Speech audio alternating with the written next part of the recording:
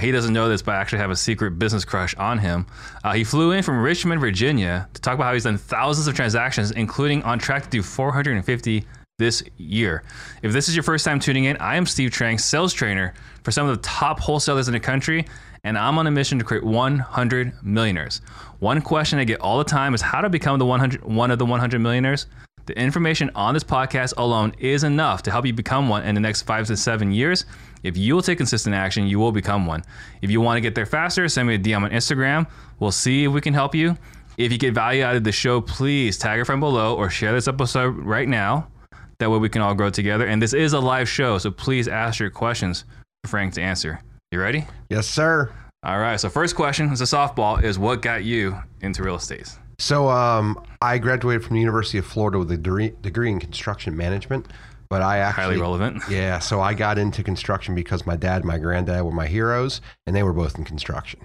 And also because I'm not smart enough to be a doctor. I went to the University of Florida. I thought I'd go be a pediatrician, and I was like, I'm not cut out for this.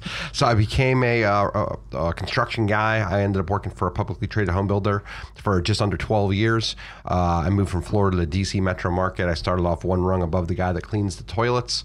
Within 5 years, I was a vice president. 12 years in, I was 5 years to assistant toilet cleaner. Yeah, from there to VP. Got it. And then the last 5-6 years, I was a vice president running profit centers. But it was the deepest part of the recession, and it was just miserable. So I'm like, screw this. If I can figure out how to quit in January of 2009, I can figure out how to make money in real estate. And I did. So I started buying houses off the MLS. I just started flipping them. I used some of my own cash. And then as the MLS started to dry up over time, I started finding other ways to do it. Direct seller marketing and advertising. And that's now led me to a team of just shy of 50 people where we're going to do 400 plus deals this year. So you get your degree in construction management. You get a job that suits it. Yes. Right. So 12 years. So this is like 97. 98. Yep. 98. So you get a job, 98. You're moving your way up. And if I remember correctly, during the recession, they just made life more and more miserable in new builds, construction. Uh-huh. Is that kind of what your experience was as the recession progressed? Yeah. So I had a team of like 75 that dwindled down to like 23. And what I found that I was doing is I had no support staff anymore, and they were having me in all these meetings, and everything was just miserable. Yeah. And you used to be able to do like a couple $100. It wasn't a big deal on a mortgage. It became really, really just every cent started to matter. Mm-hmm. And it just wasn't fun. Like you and I just left an incredible event today with a billionaire, right? We're going to probably talk about it. And what he talked about is just making an impactful life. And I wasn't as strong mentally then as I am now, but I just knew this was not the definition of happiness and the life I wanted to lead. And I always knew deep down I was an entrepreneur. And how did you know that? So every sales contest I've entered since I was 6, I've won. And there you go. I just loved it. Like that's the stuff that lit me up. The selling part or the strategy and gaming part? All of it, and winning. So like 7th grade, we went to like an integrated school, mm-hmm. and like I won, and this kid like chased after me because I was in what they called the money machine, and I won $212. Mm-hmm. So it was like I was like, oh, like someone was coming after me, like they didn't give me the money. It's at the office, but like I wanted to win. I wanted to be the person that everybody knew was the best. And I don't know what it is about those sales contests when you're a little kid, but you're kind of like afraid to be who you are. That's kind of the angst of being a kid. Yeah. But you're kind of a nerd if you win that. And I'm not a nerdy kind of kid, but I was like, I don't care. I want to win. I want people to know I'm the best. And I want to just go out and show up and do it. And that part was fun. The strategy back then was just basically just hustle. Mm-hmm. That wasn't really a term in the 80s, but that's what I did. And but that started to beget success and make me feel confident. All right. So then you work in construction. Again, it's kind of crazy to go from assistant toilet cleaner to VP to managing 75 people. Did you do your first real estate transaction before you quit, or did you quit, burn the bridges, and then go for it? All right. So one of the reasons I moved from Florida to Virginia, like one of the few people who leave Florida if you grow up there, is the company that I found was an incredible fit for me. So I knew that I was not a pediatrician when I got to organic chemistry. Like I can't figure this crap out. I have to go do something else. But so a couple of years later, when I was graduating from college, I was like, okay, there's a home builder that's going to teach me construction. And if I do a good job in construction, they're going to teach me estimating. And if I do a good job in estimating, they're going to teach me sales. And if I do a good job in those 3 jobs, then they're going to teach me management. So I had the ability to learn these skills. The other thing they had was an incentive. They would give you 10% off a lumber package if you built your own house. So I moved there when I graduated college. I think I was just at 23 years old. By 25, I bought a lumber package. I bought a lot. I built a house. I couldn't afford it. I moved people like into every single room. I had like an intern living in an unfinished basement because the mortgage was more than I took home. And by doing that, I built my first real estate deal. I got promoted a couple of times, went from making like 44 grand to 100 grand in like 2.5 years. I kicked out all my roommates. So you were house hacking. Yeah. And then that was my first deal and I was 23, 24. Wow. Yeah. And then I did that 3 times and that's how I became a millionaire for the first time. Just from house hacking. Yep. So while you were working for somebody else. Yes. So that's huge. Yeah. Because most people are like, how can I quit? Right? Like I'm relying on this income. There's this, do I have enough savings? You were already there just because you were intentional with it. There's an IRA. So Steve knows me well enough to know that I know my way around tax law and I know how to utilize systems to my advantage. And I'm not that smart, but I'm really smart at this. And what I learned is that the IRS will give you up to $250,000 in free income if you sell a house, make that much profit, but it's your primary residence. And there's a bunch of rules. So if you're listening to this, please go look at the rules. Don't take them from me. We're not accountants. Yeah, follow the rules. But if you follow the rules, I made $250, sold that one, built another one, made more than $250, sold that one. I actually invested in an investment property while that happened. And while all that was happening, I had some other stuff, some money in like the markets. It all went up and boom, I was a multimillionaire, or I was a millionaire. Okay. Were you still a millionaire when you quit? Yeah, Multi-millionaire when you quit. Yep. All right. So what? I had 2. It wasn't more than that. It was like a hair above 2. So what was the desire though to get into real estate? I mean, was it because real estate was a vehicle, or is real estate something you're passionate about? I knew it. And I did love it. Working for Home Builder, I didn't love it as much as I love it now. I knew it. I knew I had an advantage. I knew I had been trained at an incredibly good company. So because of those things, when I quit, it was never like I'm going to go look for a job or I'm going to go get into a different segment of business. Every conceivable advantage I had was in home building. And I knew that. And it's really hard to start a business. So I was like, why not take advantage of every conceivable advantage that I have? So that's what I did. And it was 2009. It was really easy to find things that were undervalued. And you could see it was undervalued because of the fact that there was tons of inventory just sitting there. Right. So your first deal after all this was from MLS? Yeah. And at that time, MLS was not entirely competitive. No, it wasn't. And then, so was that first deal walk in the park? Was there any lessons there? So I did some short sales. I did a first deal off the MLS, but I'm going to tell you the best lesson. Okay. Like I don't remember my first deal or my first short sale, but I do remember my first wholesale. Okay. So I was learning it and I didn't really get it. Right. And every fiber in my being is telling me like, I'm going to jail. So I had literally done at this point $750 million worth of transactions, maybe $1 billion working at the builder. And I knew my way around real estate. I'd done my own stuff. My assignment fee, I think, was $3,700, which is pathetic. That felt illegal. It felt like I felt like I was going around people and like I didn't have the right legal team. I did it with no training. I just tried to figure it out, like Googling what is, wholesale. And I like every time there was a siren, I was certain they were coming after me. Like that's how I felt. And I remember that deal closed, some time passed, and I'm like, I worried about what people thought of me for doing this. Like, but I literally remember, Steve, like I was scared to death and was sure I was going to prison. So let's talk about how you found that first wholesale deal. Yep. I think I found it. I don't remember. All I remember is I was going to jail.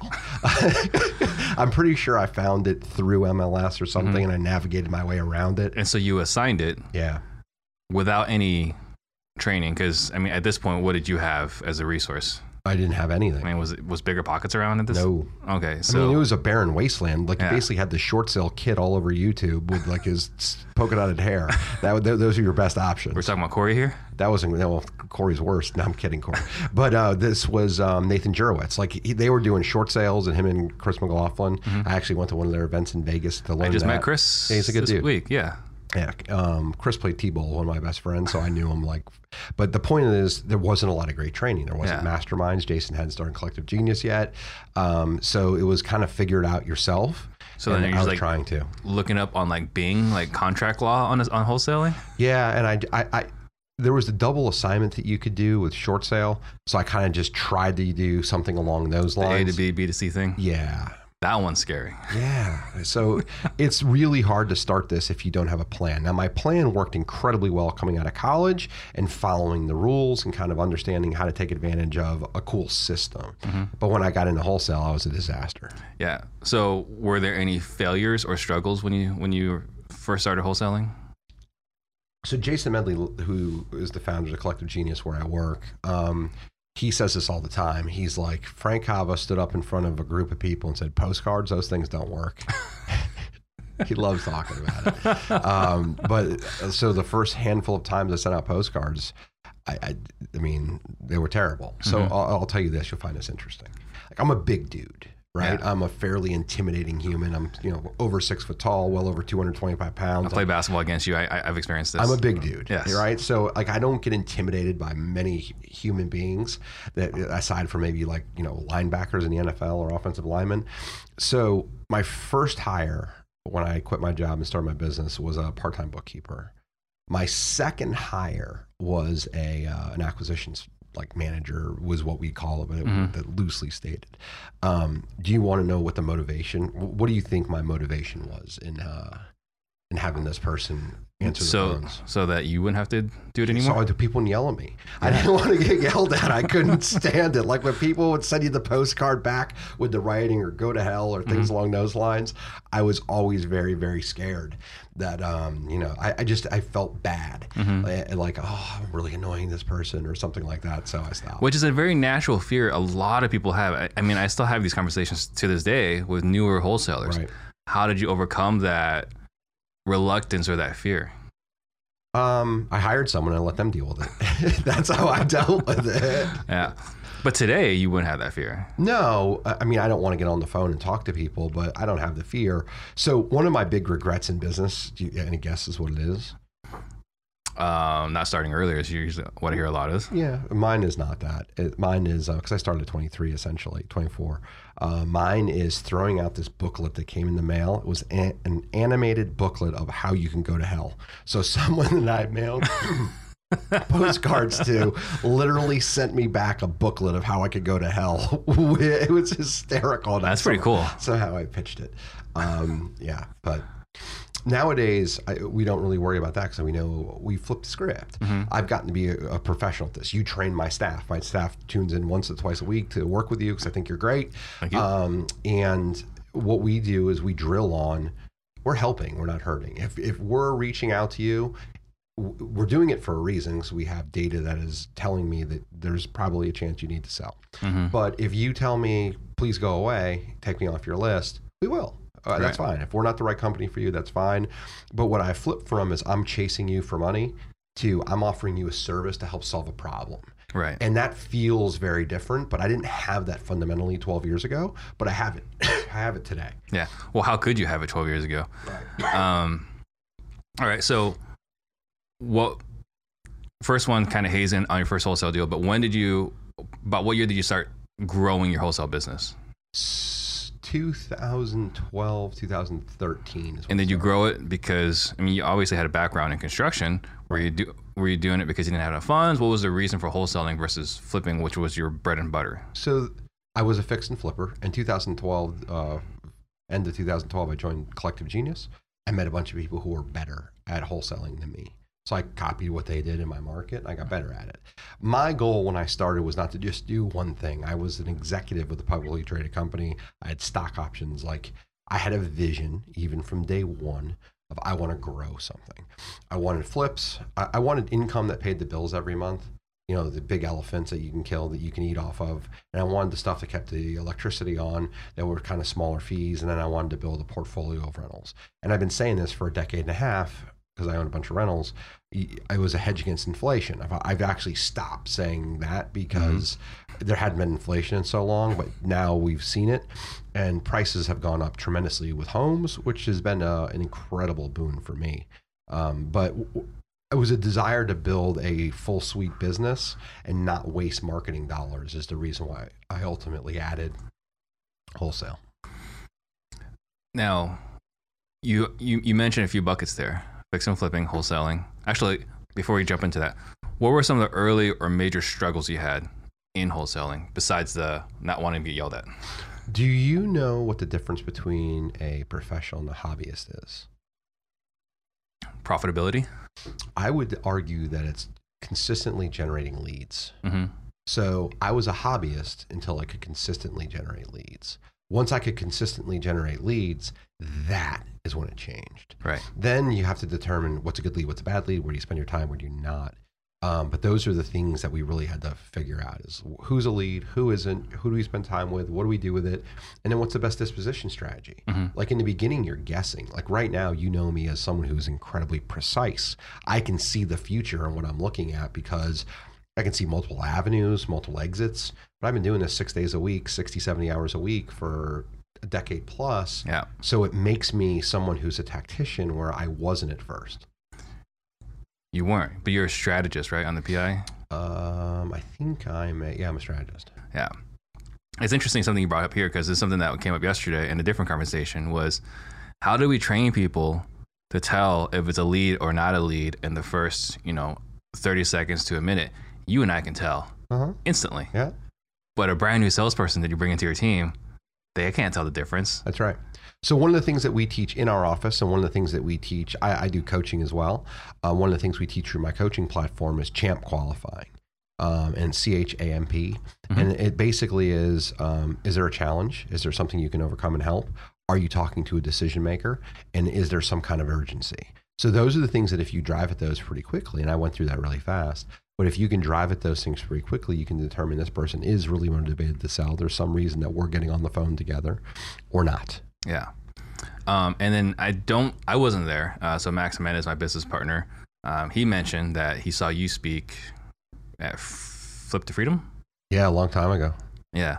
So it didn't seem like it was that long from when you were already fixing flipping, joining Collective Genius, started wholesaling, and then you were speaking. Yeah. What was that? So here's a really cool story. So I was at an event in 2010 or 11 with Jurowitz and McLaughlin.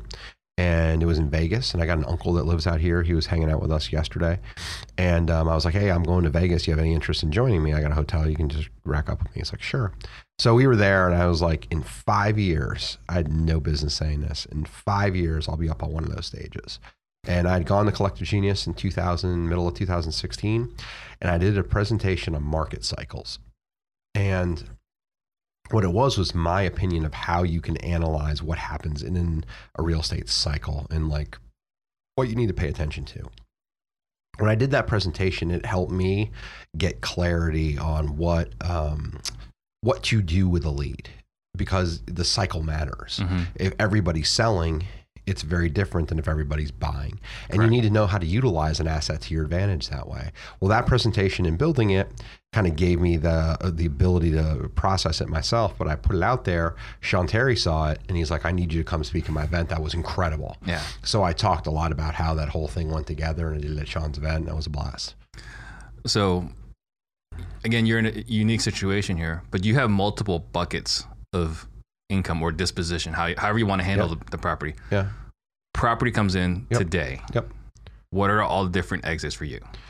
So I think we have to first start with what properties do we touch? Sure. We touch single family homes. Anything that's a home, we touch. We have apartments, we touch those. We touch office. We touch land. A very little bit of retail. So that's what we touch. So basically any type of real estate we will play in. Leads come in one of a couple of different ways. Through paid advertising is the majority. What is paid advertising? TV, radio, SEO, PPC. postcards, SMS. I mean, we do it all. We do everything. I've got a staff of like almost 30 on the sales side. So we do all of that. We also get a ton of deals from referrals. I've had a handful of realtor relations for 10 plus years now who bring me deals. I have people on my staff who work realtors. And then I bought a 40,000 square foot office building, had a major title issue. It required tremendous patience from us to finally get it to close. And we were cool during the process. And that agent has now brought us 3 buildings because he liked working with us. Nice. We performed. We did what we said we were going to do. We weren't a pain in the ass. And because of all those things, that's led. So like these things all start to snowball over time. Right. And so again, just for emphasis, 2009 is when you started this. Correct. And so 12 years to get here. Yep. And the reason why I'm asking all these different exit strategies is because I want to dive deep into each and every single one of these. Sure, let's do it. So let's start off with, you start off with rentals. Yep. So what does your rental portfolio look like today? I own right around 300. 300. Yep. So with your rental portfolio, what are some of the deciding factors into what you keep as a rental? Debt service coverage ratio is big. Neighborhood. Elaborate on what debt service. All right. Yep. So in its simplest form, what debt service coverage ratio is this. If you are going to take in enough money and net enough money to pay your mortgage, most banks are going to want 1.2. So let me make this English. Let's just say that everything that you spend money on, including the mortgage, is $1,000 a month. They want you to rent it for at least $1,200. So that's a 1.2 debt service coverage ratio. And this is very simplified, sure, but that's what it looks like. So I want to make sure it's going to cover. I want to make sure it's in a neighborhood that's in the path of progress. So there are a handful of areas in Richmond where I won't buy. Years ago, I came to Phoenix. I met a guy, I don't know if you know him or not, his name's John Burley, but he talked about areas in Phoenix that were red areas. And this is a way bigger metro than Richmond. So there was a lot of red areas. Like, we don't buy there. There's a couple of red areas in Richmond where we don't buy, but mostly the areas are yellow, orange, or green. So we'll buy those. I know who I am. I am not a luxury buyer of real estate. On the rental side, I provide housing, shelter. Shelter is a human need. When I got into this business in 2009, there was tons of people who couldn't afford, were losing their houses and needed shelter. So what I looked at is, from a recessionary viewpoint, there's always going to be people who need to rent no matter the market. We just learned this during COVID. Mm-hmm. Some couldn't pay, but they needed places to go. So what we do is we kind of focus on that workforce housing type of product in the path of progress. It has to have the finances in line in order to properly work, but those are the things that we look for. So path of progress, and then at least 1.2 debt service coverage ratio. And that is important because if you're doing a refinance later on, it needs to be financeable where you can refinance at a lower rate or whatever. So there's a woman who we both know that came up to me yesterday. She doesn't own any rentals. She's 25 or 26. And she's like, how do I do this? How do I do it without cash? So when I started doing this, the BRRRR method was not like the cute acronym wasn't out there yet. But that's something that I figured out pretty early. Like, I'm going to run out of money if I don't figure out how to get my money back. So you need to buy deep enough or at enough of a discount where, in its simplest form, let's say you buy a house that's worth $100,000 at the end. These numbers are going to be skewed, and it's hard to find anything that's worth $100,000, only $100,000 nowadays in any market, but let's just use it. You buy the house for 50, you need to be in and out of it with soft costs, like closing costs and everything, for under 30. So that way, if you get 80% on the back end, you can pay everything off, get all your money back out. Right. Now, if you do it really well, instead of buying the house at 50, you buy it sub 50, 42, 45, 40, because that will give you somewhere between $5,000 and $10,000 of cash that you can then stockpile and build more. And that's what we did. Exactly. So then one of the key ingredients then is being able to do the BRRRR, and we're trying to figure out whether you want to keep it or not. That's right. So I own a bunch of companies at this point, and I have 100% ownership in all of them, with the exception of one where I have 99.99% because I sold that small percentage out to get a historical tax credit. Got it. So like, I own all of it. So you're going to run out of money if you don't figure this out pretty early. Got it. And then the other thing you do is, do you do more flipping or do you do more wholesaling? What would you think right now? Well, right now, flipping. Wholesale for sure. I mean, there's so many people in the wholesale market, and they're buying it for incredible numbers. And I showed a stat yesterday when I was speaking from stage. We've been able to drive our average spread on a wholesale deal up by over 30% in the last 2 years. Now, some of it's we've gotten better, but most of it is the market is hotter. We're all looking really smart right now. House flipping is really popular. It wasn't terribly popular in 2008, 2009, 2010, right. But now it is. So we're taking advantage of that euphoria. What we'll ultimately do is we might mark a property up to a certain number. And if we can't get our profit, say, okay, we're going to unlock this through flip. So, but we if we think there's a $35,000 wholesale fee and I won't take a penny less because it makes sense to flip it, we're going to do that and we bring it to market. We'd rather take it down than, make less than we can. So then is there a number or is it per property? Like if you say like, if I can make 35,000 wholesale, we're wholesaling it. If I can't, then I'm flipping it, or what is So it's about 50%. So if I think it's worth, I want to flip the thinking. So if I have a house where I can make a $35,000 wholesale fee, I need to make at least 70 if I'm going to flip it. So that the half is that 35 number. And the point of that is it's better to get something than nothing. Mm-hmm. And you get one in hand is better than two in the bush. So there's so many things that can go wrong with a flip. Now, the only time we break that exception if the house is newer, it's in an incredible location, it's on a street or an area that we know very well. We've done it a couple times. We've bought a house for a second or a third time. Like we have a couple houses that we bought 3 times. Like no shit. So like we bought it, we renovated it. Someone brought it back to us. We bought like crazy stuff. So like unless we have a history with it or we know that like this is a no brainer, we won't break that formula. Got it. So then how much are you doing a month right now wholesaling? How much are you doing a month flipping? It varies, but this year, I had the statistic yesterday. It's roughly, if you take the properties that we're just disposing of, not other stuff that we're bringing to market with lots and things along those lines, I'm gonna decipher it this way. We generate a lead. I would say about 65 to 75% of those leads turn into wholesale deals right now. 25 to 35% turn into either rentals or flips. Got it. Most of it is wholesale. Now, I want to take a step back here. We were talking about rentals just a moment ago. And there was something you said yesterday, unbreakable. Yeah. And that was something that I'd never... I cursed before it, but yeah. You did. I don't curse. That's fine. So I do. Right beforehand, or we were talking about that, and we were playing basketball this morning, right, in Scottsdale, and it's like steel backboard, concrete post, and triple or quadruple rim, whatever. And we kind of made the joke this morning before you showed up. It's like, this is what Frank's talking about. Like, this thing's impossible to break. Yeah. Right? No one will ever have to replace this. Right. Can you talk about how the importance of the unbreakable concept has been, or how much impact's been to your rental business? Yeah. So I said 2 things yesterday. I thought you were actually referring to when I said indestructible, which is what I want my business to be during a recession. But what you're talking about specifically is rentals. And what I call my rentals is, I call it, excuse me, this dry Arizona air. What I look at with every single one of my rentals is that it's a battleship, and I'm sending that sucker out to battle. So what we do is we value engineer or think ahead or be proactive.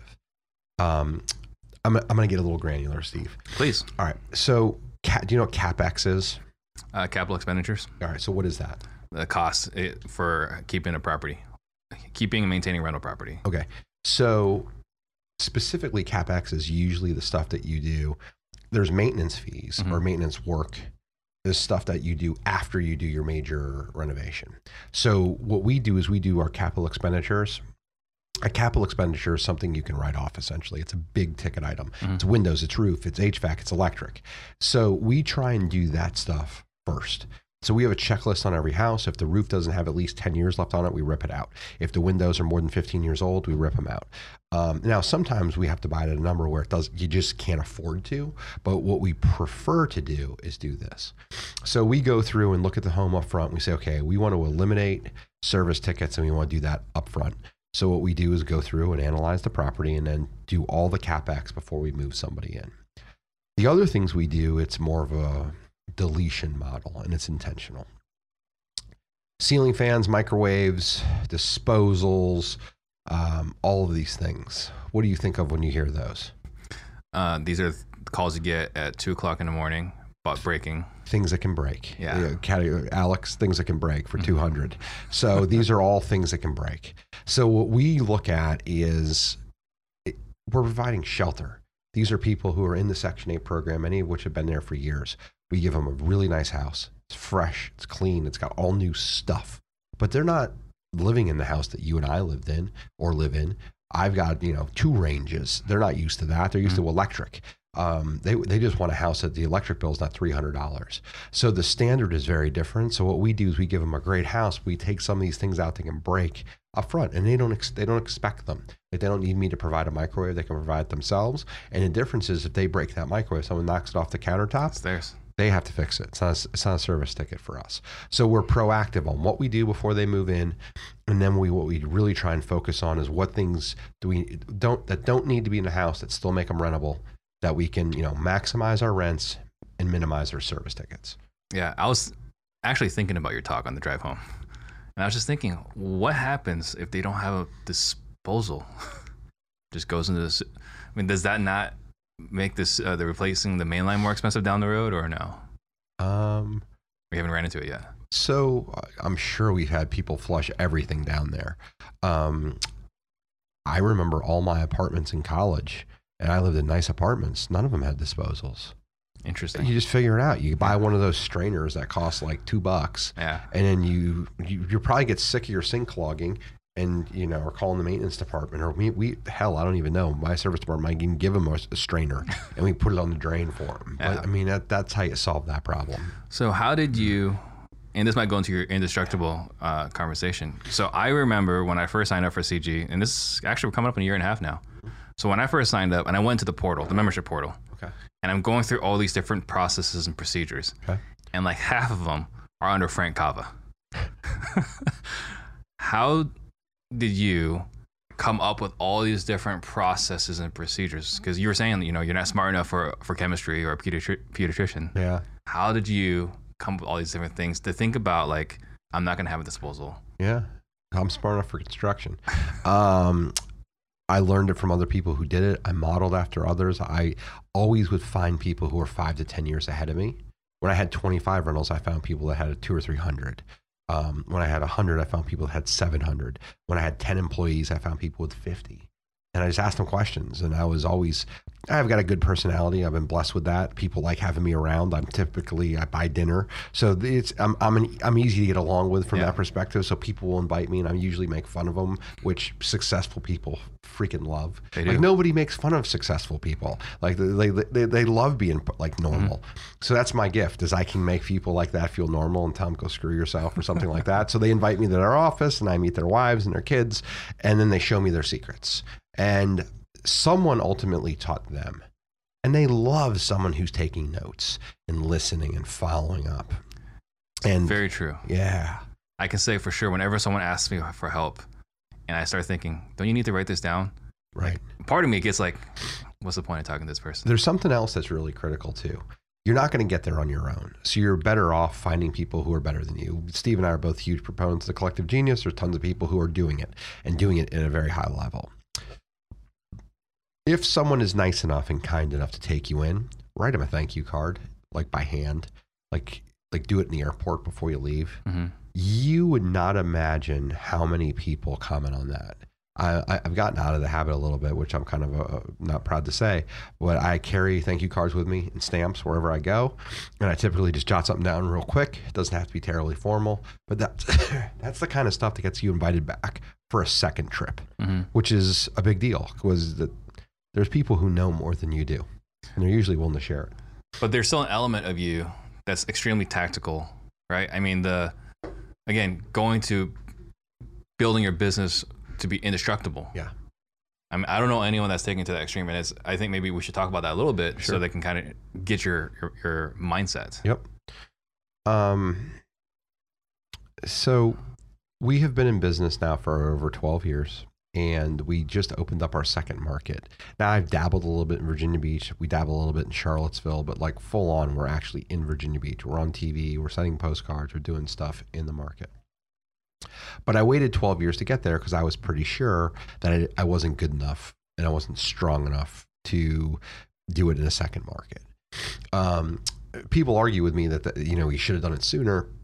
It's really, you usually don't drown by not taking, you drown by taking on too much water, not the opposite. You can't, Right. you might not make as much, but you're not going to drown if you don't get in the water. You can't make any stupid mistakes. That's it. So what we have done and initially it was just me, but now I have a whole team of people, is we look at things over and over again. And I had someone ask me a question about like, houses I refuse to buy.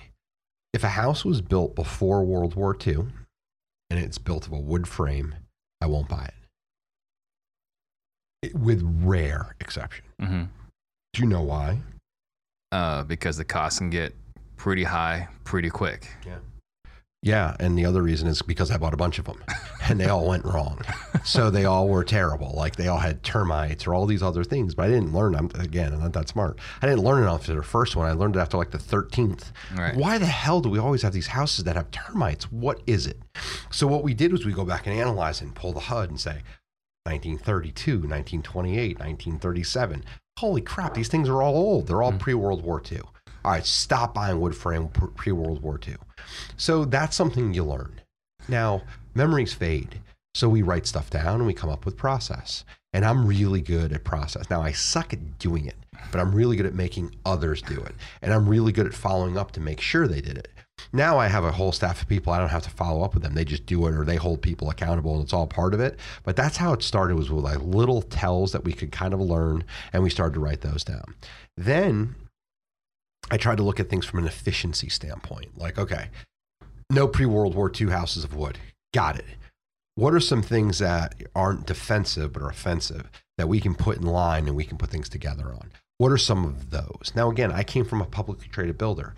They're really, really organized. Like we had cost codes and all this stuff. So I took a bunch of that stuff with me anyways. But then we started to build systems on top of it.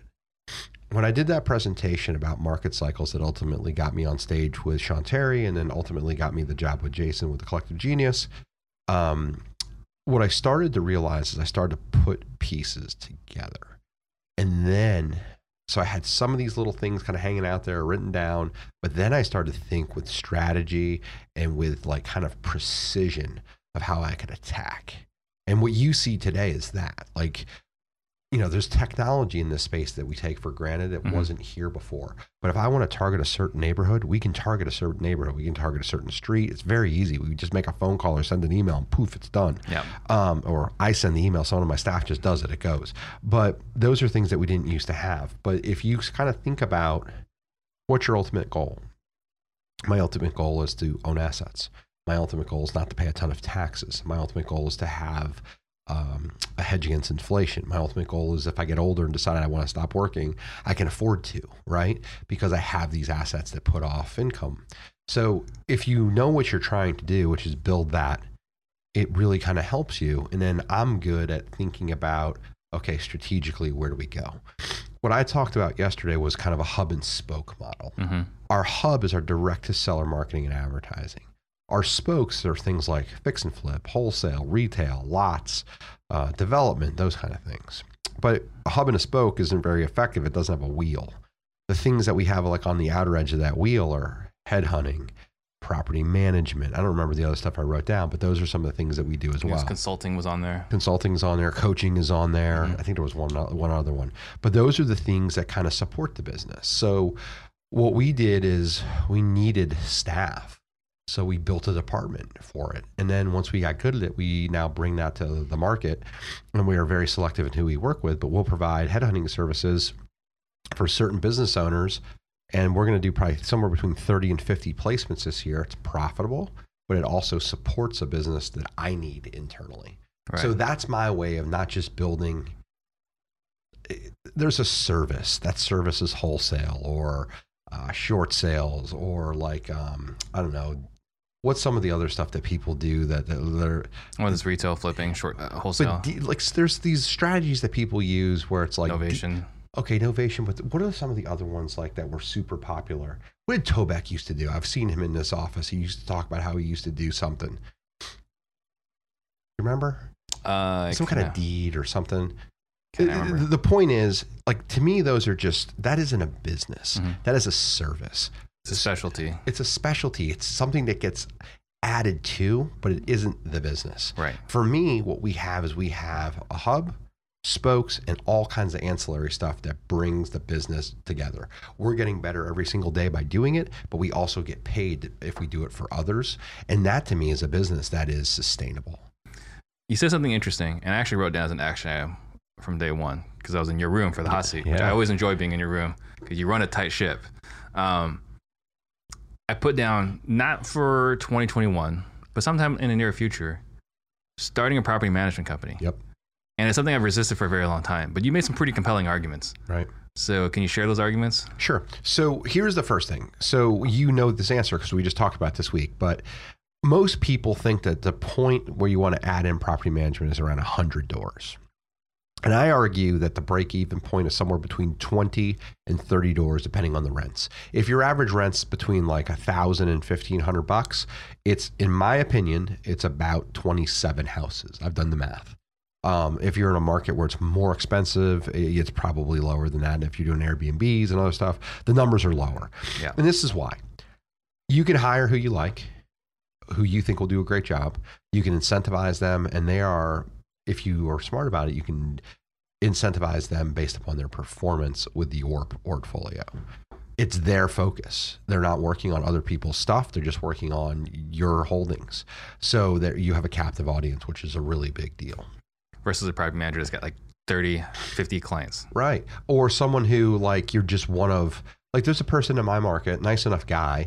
I don't know how many he owns or how many he manages. It's into the thousands, but they're none of them are his. And it would take 6 to 8 weeks to turn a house. Like, we could do a house in 6 to 8 hours. So it, like, what you really start to realize is the number is way lower than people tell you, and when it gets affordable because it's your money and you can prioritize it.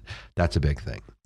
So with internal property management, I also have another tentacle to market where I can weigh what's happening in the market. When COVID happened last year, my property manager and I got together and she goes, nobody's renting. Like, nobody's doing anything. She's like, rents have been going up. It's stopped. I'm like, okay, lower everything by a couple $100. Do what you think you need to do. If it gets aggressive, really aggressive, call me and let's talk about it. But I know because she's out there, she's on the phone, she's telling me what people can afford. You know what the rental market's doing way before everybody else. Yes, and she works for me. So we're talking about it. And she wants to do her job because she's incentivized to do so. But it gives me another data point that I know is truthful. Mm-hmm. The other thing is you can start to kind of sense not only what's happening with the market, but what kind of specs do you need? Where do you want to be? What do you want to look at? People are talking to this person, and that person then shares it with you. Residents will give feedback about what they do and don't like. These are all things that make you stronger. The goal of the rental portfolio is to get a yield. That's what you're doing. You're protecting yourself with tax and inflation risk, but you're also giving yourself a yield. And if you do it right, you can retire off of it. So properly managing it gives you a huge advantage. Having someone who physically does it on staff, I think is a game changer. So let's just talk about you. All right, we start in the middle. You're managing your stuff, 30 to 100, whatever. In my case, over 300, 100,000 feet of retail, some commercial buildings, blah, blah. We've sold a handful of properties turnkey, and we sold a ton of properties wholesale. Most people who own wholesale houses or rental houses have other jobs. They're not professionals like us. They work as an accountant, and they don't have access to what we have access to and what we take for granted. So in a lot of instances, we treat them really well. They like us. And they're like, would you manage this for us? I'm like, yeah, sure, we'll do it. That's how it started. One at a time, two at a time. Now we're up to well over 125 individual owners. The number of properties is more. And we're going to grow that segment of business. Now we've actually got enough staff and we got people who manage it from top to bottom, where I go to a meeting for 90 minutes a week, I talk about property management, and I don't think about it again until that meeting comes up a week later. So we're doing all of these things. The goal is not to need money. Like, it gives you an ability to live a different type of a life. For me, rentals is an annuity. If you're doing rentals and collecting rents, that's part of the annuity. Mm-hmm. But if you're managing rentals for other people, that's another part of your annuity. And an annuity is something that just pays you over time. So you might make, on average, we make roughly $250 per door per month. On rents, our property management, I think we make we make a third of that, somewhere between a third and 2.5 divided. I don't know how to do that math. We make between 100 and like $125 per month on every property that we manage. And how many are you managing right now? A couple hundred. So, but it's getting to a couple. Like I think we'll get it over 500 in the next 12 months, and I think in the next 24 months we'll be over 1,000. But the point is you start to look at this like, okay, I can go out and buy 1,000 rentals. I can have a huge staff with a huge overhead, and I basically can run a cash neutral business just off of that. right. Or you can have 600 that you own, and you manage another 800, and you get there that way too, or some combination of both of those things. So what you start to realize is I need the service anyways. I'm really good at it. We can control it. I'm smarter because I have it in-house. Oh, and it also pays me. So these are the little things that if you put together, and then if you get to the point where you want to, you can sell a property management business at a very nice multiple. Right. It becomes a whole exit strategy. You know, one thing was interesting. So Eric Brewer and I, yesterday, we talked about social media, right? And how important it is to add that to your business. Right. And a lot of people, it's just, I remember when I went from being just a regular W-2 employee to running my business, personally, I already knew about pay yourself first. If you want to build a savings, pay yourself first. Right. Right. But when I got into business, for whatever reason, I stopped doing that. Right. It's grind, put everything back into the business. And then you read profit first, like, oh, I can do that for my business too. Right. It's interesting to see the evolution because we all know how to build business. You've got multiple entities. Yeah. Right. So we're saying like, how do I grow my social media component? And the answer is really simple. Hire somebody Yes. to run that. But we all, as business owners, know how to hire people. We know how to run different departments, but that is, for whatever reason, is a gap. Sure. But you've already done that. You already got a person or persons and processes in place. Right. So I was a really terrible property manager 3.5 years ago because I didn't know what the hell I was doing. So I went and found someone who was a great property manager. And the property management business is a business of people who are very much overlooked and not celebrated. It's just kind of a necessary evil. And because of that, yelled at. Right. They get yelled at. To put it bluntly, it's a thankless job. Mm-hmm. So I've got a mentality of just treat people incredibly well, pay them well, incentivize them, and give them a balanced life. Like have them have opportunity to do things. And our property manager, the first one I ever hired, she helps us pick our community outreach program. She's really involved in all of these things. So she feels enriched by some of the things we let her do. But at the same time, now we've built support and these types of things around her.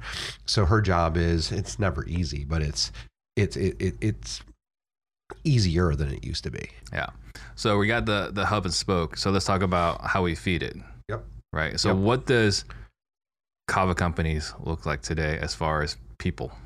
A ton. So you ask how you feed it. You feed a business like these with leads. Yeah. That's the most. The middle is generate real estate leads. Without leads, it all stops. Yeah. So where they come from will change depending on market cycle and tech and all these other stuff. So I'm going to answer this question probably a little bit different than you were thinking, but this is how I'm going to answer it.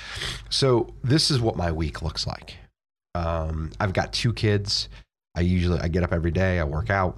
I usually spend some time with my kids and my wife, and I'll be doing emails and such early. And then, between like 7:30 and 8:30, I'm kind of with family.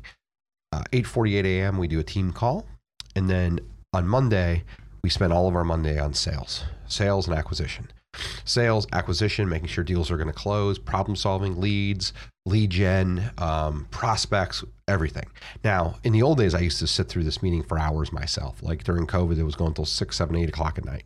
Now I have some people who run it, and then they give me condensed notes. That happens on Monday. Let me get into the sales team.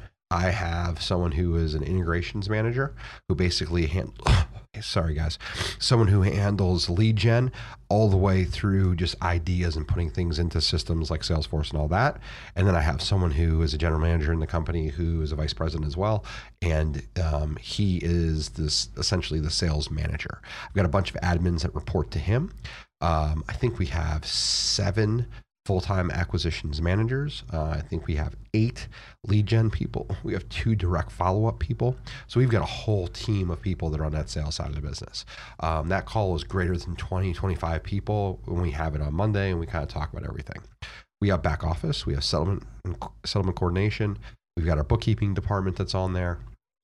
And we have our construction department that attends as well. One of their proxies kind of comes. So everybody on Monday, it's all about sales and setting up the week. Tuesday morning is our property management meeting after our team call. Then Tuesday is about construction. So the end of the day, Tuesday, I know and I have reports on everything that has to do with sales and everything that has to do with construction. Wednesday and Thursday are a little bit more free form from my perspective. Now our lead gen team gets together, our sales team trains with you. We've got other stuff going on. And then on Friday, I get reports for every department. So as I go into the weekend, I kind of know where I stand. What do I need to talk about on Monday? What am I thinking about? I have updates on all my houses that are under construction, where are our rents, everything. So we've got department heads that run construction, sales, property management, and the office. So everybody has a department head there. We got leaders at there. And then I have people who are kind of mid-level managers below them. And I'm kind of at the top of all of that. So for property management, it's one person? It's actually 2 ladies, and then a service department of 6 people. And then the construction team? Yep. Because everything's in-house? Yep. How many people are on the construction So team? when I say everything's in-house from a construction standpoint, all the management, we don't actually self-perform any work, but we manage it. The general manager is at the top. I have a construction manager that runs it. I have an inside office manager who runs the construction department. She has an assistant and an estimator, and an estimating assistant. On the project management side, I have 3 senior project managers and 2 lower level project managers that are learning. A lot of people. A lot. And then what? A lot of people are really concerned about marketing costs, but I'm guessing possibly in your It's not shoes, even close. your labor. My overhead's 3 times my marketing cost. Yeah. So what is your labor cost every month, or your total overhead? I mean, it's almost $2 million a year, just for payroll. $2 million a year for payroll. Payroll. Wow. So then, how about your marketing? Somewhere between 500 and 750 annually. Okay, so $50K plus a month. Yeah. Um, And I'm trying to spend more. I'm trying to spend more because I know, if I spend $1 on TV, I get 5 back. yeah. So we're working with our TV company. All right, can we double our budget? Because if I can double my budget, I can get 5x to return. See, I was going to ask a different question. Okay. Does any of this keep you up at night? It doesn't. The balance sheet does. What has cash? Where's cash at? When you're a kid, you have this kind of belief that cash, if you have cash, you're rich, and if you don't have cash, you're broke. Mm-hmm. And what I realize as a business owner, cash is just another thing to solve. Staff keeps me up at night from time to time, especially if I'm about to lose a good person, or a good person isn't performing, or there's problems. And then the other thing that keeps me up at night is just cash. I want to buy a ton, but sometimes I overbuy and it doesn't close. So there's just things you got to balance. And you're talking about as far as allocating the cash, or? Yeah, allocating the cash, making sure you have enough, making sure you have reserves. When you're committing to something, that you have the funds available. Right. Got it. Yeah. When I commit to it, I know we have the funds available, but then do you have 30 closings that are going to push? Mm-hmm. They don't all close when they're supposed to close. These things are not easy to get closed. They're a pain in the ass. Yeah. And there's, someone comes out of the woodwork, someone dies, not to be insensitive, but these things happen. Then there's title problems and something comes out that you didn't expect. It's a flipping mess. Mm-hmm. So, you're looking at it and you're like, all right, I have $600,000 in wholesale fees this month. And you look up at the end of the month and it's like $250,000. That's a big difference. Yeah. So those are things you have to be mindful of. But with the schedule that we've built that I talked to you about a second ago, I see these things coming. And now I have a bookkeeper who looks at this and it's like, okay, we got to talk about cash. Where do we do it?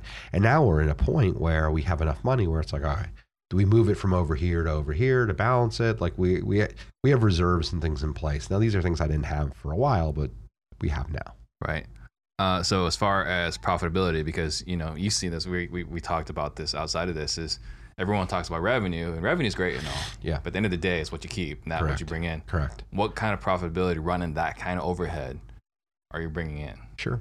So what you make and what you keep are 2 different things. Mm-hmm. There's a couple of ways to answer that question. We'll do 5.5 in revenue Mm-hmm. this year on the real estate side. I mean, it's a significant amount of money. But I also have a head of tax, a CFO, who used to be the head of tax at Dominion Power, who provides power out here. Out here? Yeah. City of Phoenix? Okay, that's literally who does it? Yeah. In most major markets, it's like Florida Power and Light is all Florida for their utilities, right? There's the Southern Company does it in Georgia. So where I live, Dominion Power, from basically Pennsylvania to South Carolina, it's all Dominion Power. Oh, wow. It's a monopoly. It's a huge company. Dominion Power's former head of tax is my CFO. Mm-hmm. So my tax bill is really low. Yeah. And we put strategies in place that take time. Now we follow the rules and we do everything the way you're supposed to, but we have a really good strategy to not pay as much as humanly possible. Mm-hmm. So what we do in a lot of instances, we utilize depreciation. And owning as much stuff as we do, you basically get a credit from the government if you own those. So I have to make $650,000 every year before I pay 1 penny in tax because of depreciation. There's something called bonus depreciation, which is happening right now. We did what was called an accounting methods change, which forced a loss. So the goal here is to keep as much as humanly possible and do so legally. And that's what we try and do. Got it.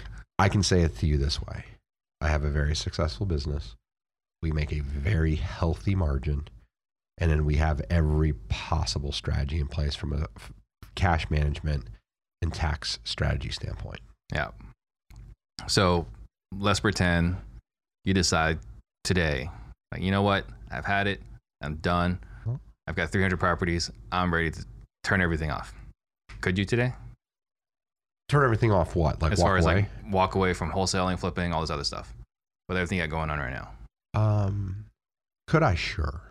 So I'm going to answer this question. I'm going to start at a different point. It's not what you asked me. If I feel like I wake up today and I have to do this, the first thing I do is I don't make that decision today. I weigh that decision carefully. Yeah. Over time, I seek counsel, I talk to people before I eradicate something that's taken me a decade and a half to build.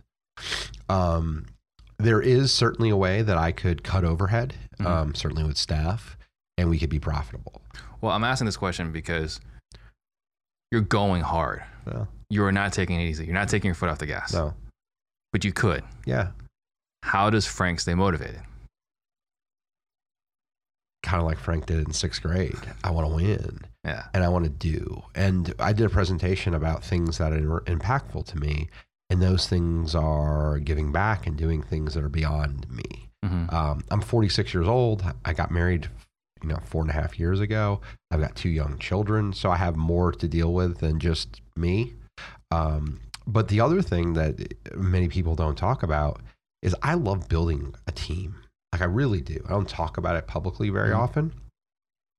My favorite thing is building a team. My favorite thing is achieving through others. I don't do anything anymore. I manage, I follow up, I check in. That's the stuff that I do. I love when Angelo does something cool and he shares it with me, or he figures out something, or he feels proud of an accomplishment, or he's trained someone who's done great. I love it when Eddie does it, or Carla does it, or Cindy does it. Like that's the stuff that charges me up. So, right. I mean, I could have quit 20 years ago when I had a couple $1 million. Like when I quit my corporate job, I could have stopped. Right. But like, what the hell am I going to do? It would have been very boring. Like this is sharpening. It's sharpening the axe. It's getting involved. It's building. It's creative. It requires thought, competition. Love that stuff. Yeah.